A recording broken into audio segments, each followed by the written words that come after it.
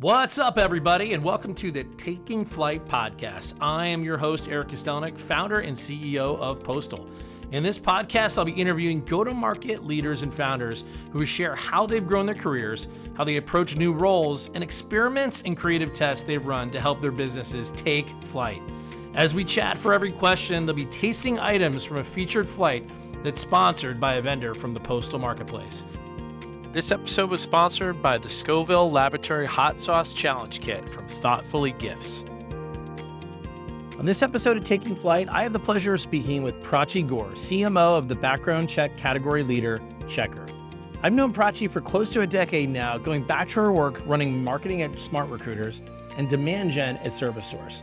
This was a really fun episode where I learned about Prachi's engineering roots that led her to be a better marketer and how a PLG experiment at Checkr led to a major scalable revenue channel that now drives tremendous value to shareholders. Please enjoy. Hey everybody, Eric Kostelnik here with Taking Flight, CEO of Postal, and today I am proud to have Prachi Gore, the CMO at Checkr, and who has been a leader and a mom, and I'm just extremely excited to have Prachi on the show today. Welcome, Prachi. Thank you, Eric. Thank you for having me. And this is going to be a fun conversation. So I'm excited to do this. Yeah, me as well. Well, we've been able to speak with some amazing leaders so far with Taking Flight. And so you're just on an amazing line of folks that we've been able to talk to. And I think that the conversation around your career and around the experimentation that you've had and how you've grown through your career, which I have been a privy to, we've known each other for a while now. It's been really interesting to see, and I'm really excited to talk a little bit more about your story and ultimately what's made you a success. Yeah, let's do it. Cool. So today we are tasting hot sauce again. So this kicks back to I think this might have been with Harsh from Slack and Atlassian, but today Prachi chose the sweet jalapeno, the fiery chipotle, and the habanero heat to test for our questions. So, and we are going direct. So we are not using a vehicle, a chip vehicle for this. So, or a wing vehicle. So, exciting. So let's kick it off with our sweet jalapeno from Scoville Laboratories. Okay. I'm going to give her a little shake here. And all right, we're just going to do it. We're going to, this was your choice. All right. Cheers. Cheers.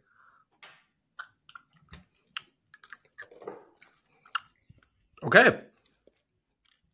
That's not as sweet as I would have thought, but no, there's not enough sweetness on that.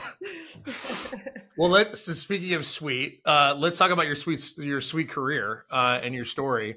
Tell us about yourself. Tell us about who you are and your story. Yeah. Failed engineer turned marketer. Okay. Love marketing. Lots and lots of fun adventurous experiences.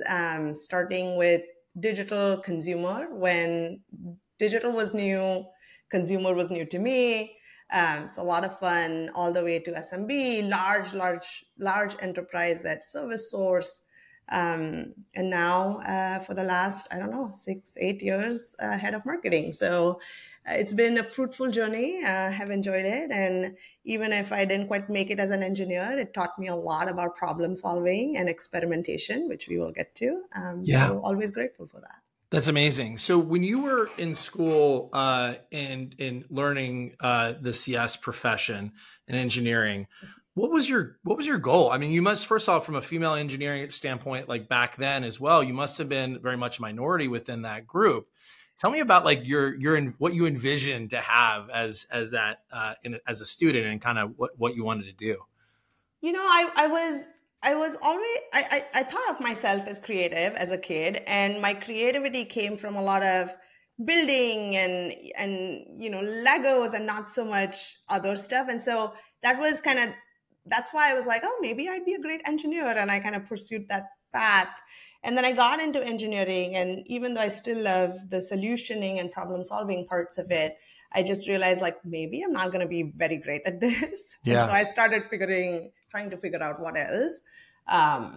But yeah, I think it was, yes, I was 100% minority. We didn't have maybe like 20% female max Yep. in my class. And yeah. So when you graduated and you got into it, what was kind of the thing that made you align with something other than CS? Like, what was kind of the point? Do you remember that thing that happened? I do. So I worked as an engineer for about 3 or 4 years before I started exploring other things. One of my favorite aspects of my job as an engineer was everything client facing. So anytime I was put in front of a customer, I was like talking, I was solving problems with other people. I loved that versus like working in my kind of den. So I love that. So I recognized that very early, like, oh, I like people. I like, I like that aspect, listening to customers' problems and talking to customers, relationship building. And then the second part, I led this like fun at work committee for the company that I worked at. And that was like the highlight of my job. I love doing that. We threw big events. We had all these newsletters. Like it was like a culture builder, if you will. Yeah. And I love that. And so I was like, like the things in my job that I actually love doing, I should do more of. Yeah, exactly. Exactly. So those were the aha moments where I was like, okay, I got to figure out what I need to do.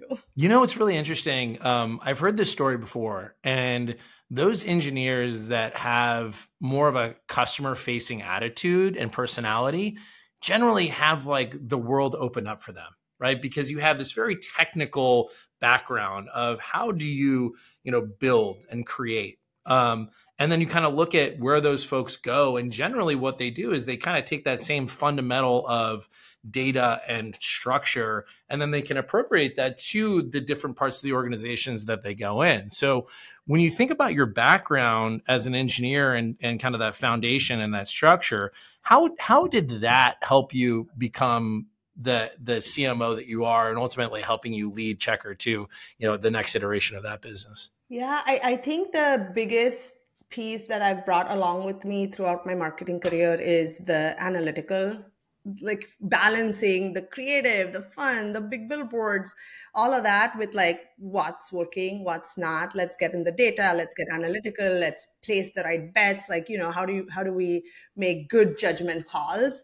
Yeah. It's all in there. And I think the analytical part of all of that engineering experience and learning it really helps me as a marketer to kind of balance the all out. Absolutely. 100%. All right. Awesome start. Okay. So we're good to go. We're going to go into the next one. We're going to talk more about your process as you've moved into, your leadership roles and how you evaluate your businesses and move forward. So before we get into that question, we're moving to the fiery Chipotle. Okay. We're going to roll in. These were Prachi's choices. Okay. So. Okay. There we go. All right. What are we hoping to achieve with this one? Do you think this is going to be hotter? I at this point, I think all of them are going to be very exactly. But I want to taste the Chipotle in this. So I agree. So Chipotle literally is charred jalapenos. Oh, I didn't know that. So there you go. Chipotle is literally a charred jalapenos. Okay, here we go. Right. Cheers. Cheers. Yeah, dude. Whoa. Maybe we should have got the chips. That was a little bit more on the back of the throat, although it is a jalapeno. As we all know, all jalapenos are not equal. Yeah. You can good. get I like it. That is my flavor. Really nice flavor. Actually, that'd be really good on chicken.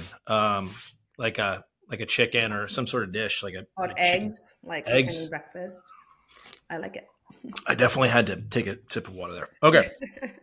All right. So let's get into the last kind of couple of businesses that you've been a part of and talk a little bit about, as you've moved into now the C-level and the C-suite, how are you able to go in and what is your process that you create to go into a business, create a baseline and really understand that business and then create kind of the foundation for your successes that you want to have or the experiments that you want to do. Take us through that learning process that you had when you joined Checkr or when you joined Smart Recruiters. Yeah.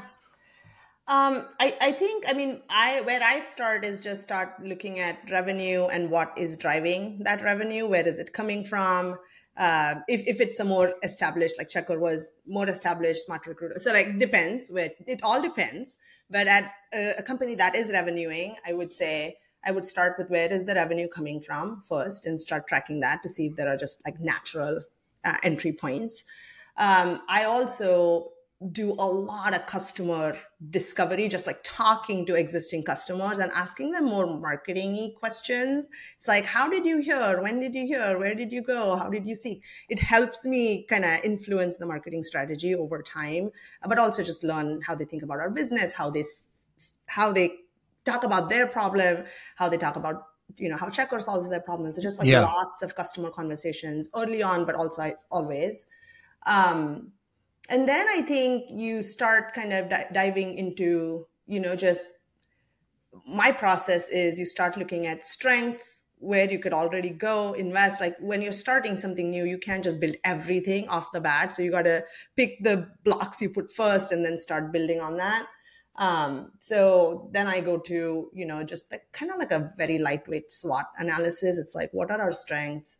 Where do we have opportunities? Like start there. And then if there are known weaknesses, whatnot, then we got to figure out how to handle that. But it's always revenue for me. And then customer sentiment and customer voice. Yep. At least early on. That feels like that's changed over the last 10 years when you talk about marketing and sales, right? Before, if you looked at marketing and sales in the 90s or the early 2000s, there wasn't really a lot of pipeline and, customer focus on that. It was a lot of brand, right? It was how can we develop this massive brand and then just inherently have a sales motion to go get that brand. But now I think we've all had consensus as sales leaders and marketing leaders that no, we're all tied to pipeline. We're all tied to revenue. And especially in times like these, we all have to be very focused on that. So like when in your career, as you've seen this change, like, has that changed for you? And I guess as you look at this in your priorities of where you've learned how to actually say, no, it needs to be a customer driven marketing organization. How did you come up with that? And like, how did your experience lead you to that? Yeah, I think I'll say a couple of things. I think one is when one of the bigger change, brand is still super important for what it's worth. I would highlight it as one of the bigger investments I tend to make. Okay. But brand comes in a lot of different flavors. And traditionally, when people thought brand, it was always like advertising, events. And actually, your brand is built with every touch point that you have with the customer. And so it's in the consistency of the message everybody delivers. It's in the post-sales experience for just that small bit of onboarding if you're a self-serve product. It's in the education. It's built in everything. Content, thought leadership is a big aspect of brand often. And so I think that there are brand means to me a lot more than just advertising or, PR. Doing events and doing billboards. Yeah. And we do that. Checkr has billboards. We just launched an advertising campaign in Dallas. And so we do that. It's not to take away, like those tactics work. It's not to take away from that, but I think there's a lot more under the brand bucket. And, you can customer advocacy is a big one. Like customers talking about your brand builds your brand better than anything else. And so I think those are all packaged for me under the brand umbrella. But yeah, over the 10 years, when I started my marketing career, and it's been more than 10 years, but digital was a very new space. So it was like brand marketing and then a few people who actually understood digital. So that was like getting really good at demand generation was my strength growing into marketing. So it was always, I played on a lot of different strengths that were not brand to really grow even into my first head of marketing job at Smart Recruiters. But then, we started, content, like I started thinking differently as the head of marketing, your job changes. So I started thinking very differently about how to impact the market. And that's where kind of brand now is almost as important, but it's not just about advertising.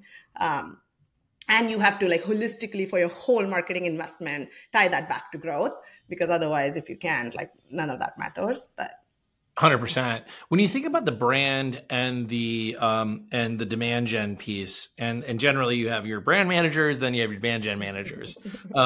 I've found that it's very difficult to have them see and be aligned to the same numbers. When you think about how do you set those two very important orgs? How do you set the right metrics for them, and what are those metrics? yeah, it's very hard, as you pointed out. And it's like you also don't want to tie some of those critical investments to a number, because you'll optimize for the wrong things sometimes Yeah. because it's not driving. So it is hard. I think for any brand investments, we try and get it closest to the metric that will move the needle. So for example, we do billboards. We just did this big campaign with video and TV and out of home in one concentrated market in Dallas. And our measurement criteria got us down to website traffic, conversion on of that traffic. We have our BDRs, SDRs ask like, how did you hear about us? If there's anecdotal data, and then efficiency of other spend in that market. So if we are doing paid search, do we see better click through and conversion on that, and therefore efficiency? So like those are indicative metrics. It's not directly getting to a lead or an MQL or pipeline, but it gets us close enough to model to an ROI. And we have a self-serve product, so we do a lot of other spend to get people into the funnel. Yep. So it works out in that way. Having a PLG motion, because we've had a lot of folks on taking flight that have very much the enterprise motion. And so those are two very different things. And if you look at Smart Recruiters, kind of similar, right? Smart Recruiters during your tenure made a decision to move up market. And that move up market changed your behavior and what you had to do. So like when you think about the difference between what you executed at Smart Recruiters, which I would say is extremely well branded and extremely well designed demand gen side and partnership network, that fed, and then looking at Checkr to where you really are just trying to fill the top of the funnel. What are the differences between your PLG motion and your enterprise businesses based upon those actions of brand and demand gen? Yeah. So, at Smart Recruiters, when we made that move, it became a lot more. So our as you go up market and have bigger companies, the problems that they're trying to solve are often different than your SMB audience. And so at Smart Recruiters, we realized like talent acquisition which is the audience we served, was growing in importance. It was a competitive market. They were starting to become thought leaders within companies. And so we really anchored brand building on this concept of hiring success. We invested immensely, not in just creating a big conference with thousands of people, but wrote a book. Like we just went all out with hiring success and building thought leadership around a framework that took TA to the next level. And that was our investment. And it was a great door opener or a wedge to have the first conversation. We had a whole team built out that did like free consulting essentially. And they probably still are there. That went in, that was like our wedge into the enterprise, and it got really good deals. And we always had a self-serviceable product. So we did a lot of pilots, things like that. So that was Smart Recruiters. With Checkr, the interesting thing about Checkr is we serve enterprise, mid-market, and SMB, like self-serve. Yeah. So it's a very broad spectrum of audiences. And so it gets harder to tailor. It's like not one play for everyone. But on the PLG side of the house, on the SMB, it's highly analytical and mathematical. Even like brand campaigns, like you could boil it down to your acquisition funnel. Yep. Much, much better than a similar investment that you'd make if you just had an enterprise play, because it's so many different touches. Like your modeling would look very different and gets very fuzzy. I've done so many attribution models. Yeah. So it's easier to make those big investments for a PLG motion, I think, than if it were just enterprise. You'd have to go a little bit more with belief that data. But yeah, so I think that is the biggest shift. And there's, that I have seen in our ability to go experiment. So a little bit deeper into the PLG motion when you're servicing multiple segments, are you able to get to the metrics of segmentation and cost to acquire a customer? Like, are you able to get there with that? How does that look, and like how do you develop that? Because that's something that we struggle with. Yeah, we have I think we have to. So for the largest part of that self-serve motion, it is your spend. It is a CAC LTV payback exercise. Like you need to know exactly what you could spend to get how many people activated on the Yeah. back end of the funnel. And there's lots of levers you could pull, not just fill the top of the funnel. There's so many conversion efficiency things you could drive in the funnel. There's so much you could do post sales. So there's just a lot there. Yeah. But it is a very metrics driven or financial metric driven, can be a very financial metric driven business. And I would recommend operators to operate that business that way. I think it gets it gets you to pull the right levers to get to the outcome, and it becomes a sustainable business. Sorry, was there what there was? Yeah, no, and that's very good information. The thing I was trying to get to is like, how are you segmenting the actual cost to acquire a customer in each one of the segments? Like, how does that actually like? What are the not specific numbers, but like, what are the actual metrics that go into those, and how do you do that? Yeah, so the one thing that was tactically our programs are different. So we take Okay, events, different for instance. programs. Okay, Different programs, mostly outside of search. Like enterprise is more events. It's like ABM type of stuff versus down market. We have, startup programs, SMB programs. We have a lot of search investment, just capturing latent demand. yeah, So we kind of do that split. And then on shared programs, we do see our lead volume and we know a general split between the segments. So we use that. And then the other thing that helps me is I have structured my org such that we have a growth team that's focused on the self-serve part of the business largely as a metric. yep, They do bring in inbound for mid-market and enterprise as well, but that's their focus area. And then we have a revenue marketing team that's focused largely on on supporting direct sales like pipeline. And so it kind of helps from a program run and people invested standpoint too to get to the cost estimates. It's not perfect, yeah. but it gets us close enough. But yeah, That's super helpful, and that's something that I think a lot of listeners actually, and people I talk to on the marketing side is when you have this business that can service multiple different segments, and you're trying to figure out how to focus on a specific segment because maybe your retention rates are higher and your cost to acquire a customer, is going to be less, or something to the effect that drives you to say, I'm going to invest in this area. It's really difficult, especially with smaller teams that, when you look at, Postal that is a mid-market, or startups that have, one marketer, two marketer, and then you have Checkr, who's obviously, in growth phase and has done a great job over the last 10 years. You kind of look at it, you go, different businesses, but how do you actually bucket those program spends accordingly to try to go get the revenue that you want to go get? And you're always going to have this ancillary, like business coming in, and you're always like, hey, do I want to service this business? Because is there something behind it? And it's really hard to say no. So how do you say no? I should have said this in the first question that you asked. It's like, what is the first thing you get at? But I think when we do all these customer interviews, like really what I try to get at is like, where are we going to have the best product market fit? Or, ICP is kind of a commonly used term. Like we really narrow, go deeper and go acquire and win that market before expanding into other segments, markets. So even with self-serve, like that was when I joined Checkr, we were an largely enterprise only company. Yeah. We always had a self-serve product. We never marketed it as such. Yeah. And it was an experiment that we launched to be like, hey, what if we, kind of just market this, put in some money, and it was vastly successful. And now we've invested a ton. It's like a world-class self-serve product, but that, so you kind of build on the components. You can't go everywhere all at once. And how do I say no? I think that's where the revenue piece comes in. It's like, is this going to directly drive revenue or be an inflection point for future revenue? Sometimes you got to make those bets. Yeah. You say yes to those, and then everything else is like below the line. And every once in a while, you still got to pick up like pet projects just because. That's the hardest part in marketing, though, especially like certain, like PMM, product marketing, gets so hard because there's so many stakeholders that they service in a way. Yep.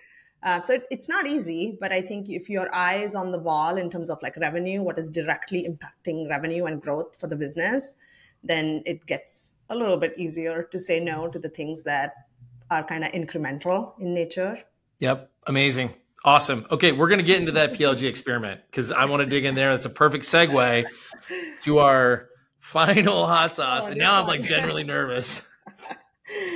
Take a small A small dropper. All right, we're doing habanero heat, and we're gonna rock and roll here. Here we go. Oh my! This is your choice. I know. Blame it on me. Cheers. Cheers.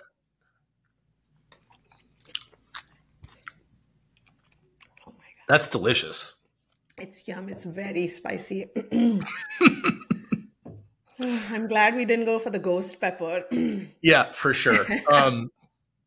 That is really tasty though. That's like more vinegar based, but it's I prefer habanero to jalapenos. What's your favorite pepper? Habanero would be my like top. Like this was the first one I picked. I'm like, I could do this, but I like jalapenos on like just like in my sandwich or where I just want a little bit of that spice, but not overtake it. Are you like what? Are you into the hottest pepper challenges and the stuff that? There is no way. We brought back some like really. We were in the Caribbean and brought back like this very spicy ghost pepper. After that, and I hear that these challenges have even spicier and large quantities of things. Like I could not. No. Yeah, I was telling you earlier, like my kids, after we did this hot sauce test a few episodes ago, I brought it home to my kids, and they were just tasting all of them. I'm like, this is, yeah. There we go. I mean, all right, California kids eat a lot of Mexican food. More developed palate is a great thing. 100%. All right, so we're into experiments. That when we think about and ask everyone around this last question around experiments, and you alluded to a major experiment that put Checkr in a different trajectory. So let's get into moving from an enterprise company down market and the decisions that you made, to put yourself into that experiment of PLG. Yeah, I mean, I think as a business, you're always trying to find like, where does my next big growth, where does the next big chunk of growth come from? Yeah. And like I mentioned, we had a product, it's APIs. It's like, it was always self-serve in a way. We hadn't marketed it as such. And then we started seeing like this organic growth of companies that came in self-serve and were growing. So there was some insight, like indication that there might be something here. So it wasn't like completely random, place a bet. Yep. And it was relatively lightweight for us to spin up like a front end on our APIs and like our technology. And we built some certain things for our channel partners. So we had existing infrastructure to put a front end on. Good. So it was relatively easy. And then it was a numbers game to be like, let's pump some sort, SEM acquisition dollars and see what we acquire. And if they convert on this, very baseline product, yep. And what happens. And it was a calculated bet for us as a company. It was very successful. And then our product team, of course, built a fantastic product since then. And we have grown that investment, I want to say like 3, 4, 5x. I don't know. It's become like a big part of our business growth. And, standalone could be a pretty successful company, and all combined is fantastic. So it was a very successful bet. It came from an insight, so it wasn't so random to just be like, oh, we should go try Correct. this. Like we were already seeing some signs of success, very, very early success. But it was a risky move to kind of just, go there and invest in this completely new thing. So we worked on kind of figuring that. And then since then we acquired another SMB company. So like that business has now just grown, but yeah. That's amazing. When you look at the metrics that led you to the experiment, so you talked a little bit about you had some motions that were happening within the product where it was just naturally upgrading. Yeah. What were you looking for specifically in Checkr's example of that behavior to give you the indication that there was an opportunity? So there were a few different things, but our product can be used directly by connecting to the API. It can be used through via a partner or our channel partners, and it can be used directly on our dashboard, which is our self-serve product. And that was a very small portion of our business, but we didn't look at our business that way. We always looked at segments and revenue, and so giving it like product usage was our lens. Gave us this insight originally to be like, oh, there's something here. So that was kind of like just a different lens on the same metrics. Like revenue was the metric, but it was a different product usage was our lens. And interesting. And then so you saw the product usage and kind of the rudimentary PLG that you had in place, and you're like, hey, if we can get up to a financial model that actually we could spend X amount to get X amount, I think we're all looking at profitable growth now. And that's the big theme, right? All of us, even those that aren't going public, we're like, hey, how can I get profitable growth? Which, 10 years ago when we started this and doing this, we're like, yeah, I mean, we're a startup company. We're going to get all the money in the world. But profitable growth is so important now. So when you look at that sales and marketing cost to your revenue costs, what would you give guidance around a good number there to like say an experiment is working?